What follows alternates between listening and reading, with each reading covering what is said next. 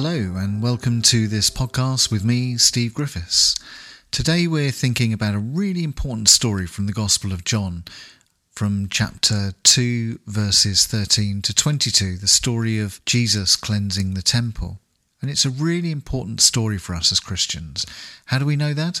Well, because other than the crucifixion story, there's only two other stories that appear in all four Gospels: the feeding of the 5,000 and the cleansing of the temple. So if these stories are recorded in all four Gospels, they must be really important. Now, even though the story of Jesus cleansing the temple does appear in all four Gospels, there is an important difference that we need to note. In Matthew, Mark and Luke, the story comes during Holy Week at the end of Jesus' ministry. But in John's Gospel, the story comes at the beginning of Jesus' ministry. Now, we know that each Gospel writer had a different reason for putting their story together, and we know that Matthew, Mark and Luke were more historically accurate, and that John tends to use stories about Jesus as metaphors and symbols. And so it's not a historical error for the story to be in two different places in the life of Jesus. In reality, the event probably happened during Holy Week. It's likely that this event was the last straw for the religious authorities, and it was for this reason that they decided Jesus had to be killed, because he was now threatening the heart of the religious institution. But John puts it at the beginning of his Gospel, because the cleansing of the temple for John is a metaphor for the entire ministry of Jesus. John understands that Jesus came to renew the Jewish faith and to bring both passion and purity back into the worship of God. And that passion and that purity had been lost for a long time.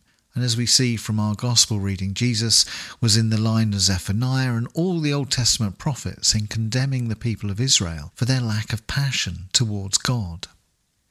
So let's think about this story in a bit more detail. Jesus went up to Jerusalem for the Passover, and when he arrived in the city there were thousands of people there, huge crowds in the narrow city streets and lots of noise and activity in the temple. And of course it was a busy time for those selling religious objects, lambs and pigeons for sacrifices, food to eat for Passover. And Jesus walked into the temple and he looked around him at everyone there, and his emotions rose. Now, it would be wrong to say that Jesus got caught up in the heat of the moment. We read in verse 15 that Jesus made a whip of cords, so he took time to reflect. He took time to make the whip. Cleansing the temple was not done in the heat of the moment. And then the anger of Jesus becomes clear. He drove out the sheep, he drove out the cattle, he threw all the money all over the floor, he overturned the tables, he threw out the dove sellers. No one was spared the anger of Jesus in that moment. And then he shouts, "How dare you turn my Father's house into a market?"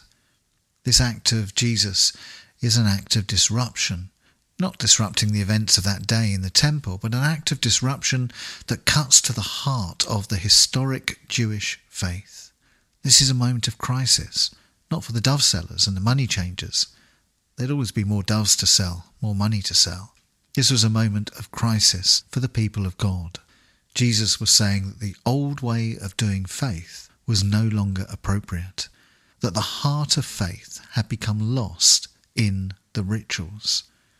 Jesus is confronting the people of God with an uncomfortable truth. Was it enough for them to keep doing their rituals, or did they need to find the heart of their faith again?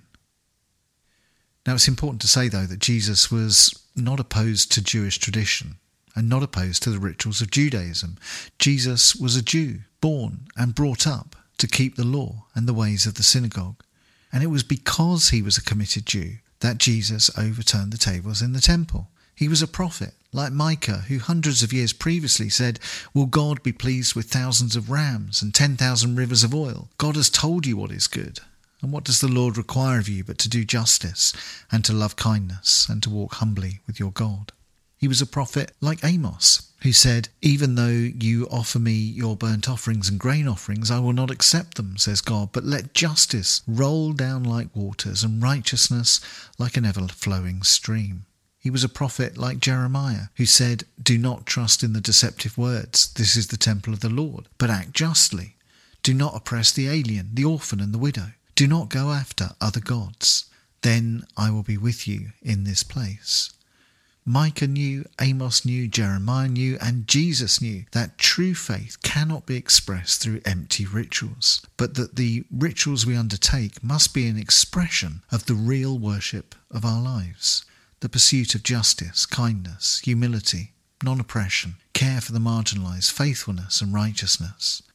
If our worship doesn't engage with these attitudes and actions, then it's not true worship. God is not interested in beautiful worship. He's interested in pure worship, and the two are very different.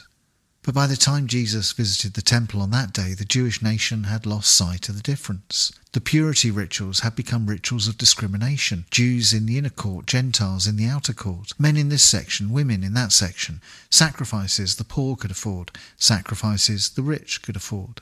In the beauty of the ritual, the heart of purity had been lost, and that had made Jesus angry. And as a prophet, he had to make a stand.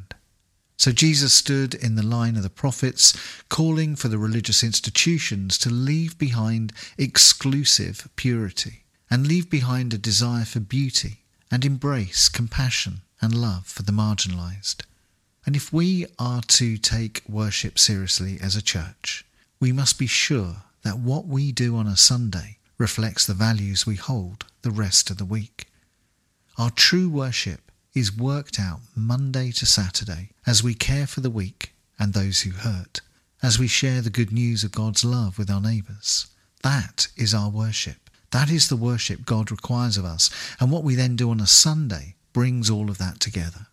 Show compassion. Forgive others. Tell our friends and neighbours the good news of salvation. Seek justice and mercy. As Micah reminds us, what the Lord requires of you is to do justice and to love kindness and to walk humbly with your God.